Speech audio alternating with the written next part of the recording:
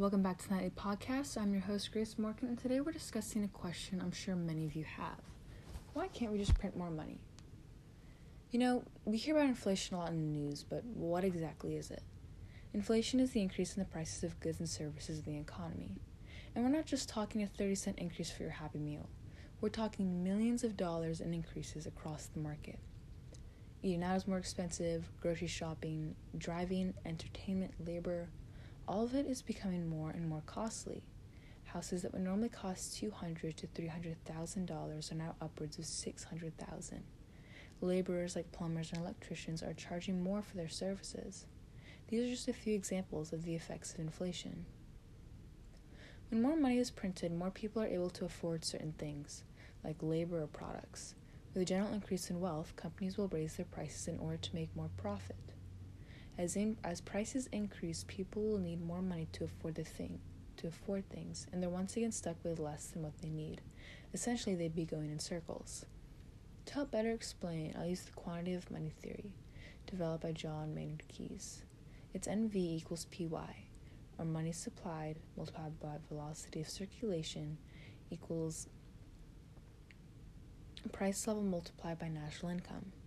You have to assume that velocity of circulation and national income will remain constant for a short period of time. Doing so means that an increase in the amount of money in circulation will lead to an increase in prices. The more money in circulation means that things are more affordable. If more and more people are able to buy things, then the prices will rise to make them hard to get. Money will have less value because more of it is needed to buy things. Part of money's value comes from how much of it is in circulation. Like previously stated, an increase in circulating money means an increase in prices. A small amount of money being used by the American people means that prices will remain lower. A price index is used by the Bureau of Labor Statistics, or BLS, to measure the cost of living.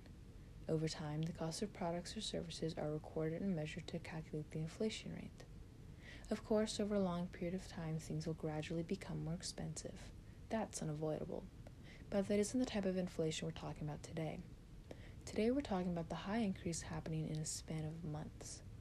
So to sum up today's episodes, the more money we print, the less value it has, causing the prices of goods and services to go up, leading the need for more money to rise, which in turn leads to another increase in printing money.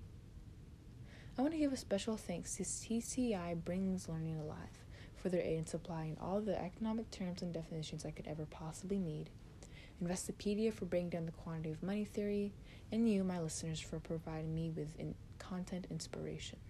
This is your host, Grace Morgan of the Nightly News Podcast, and I'll see you in the next episode where we talk about different market types.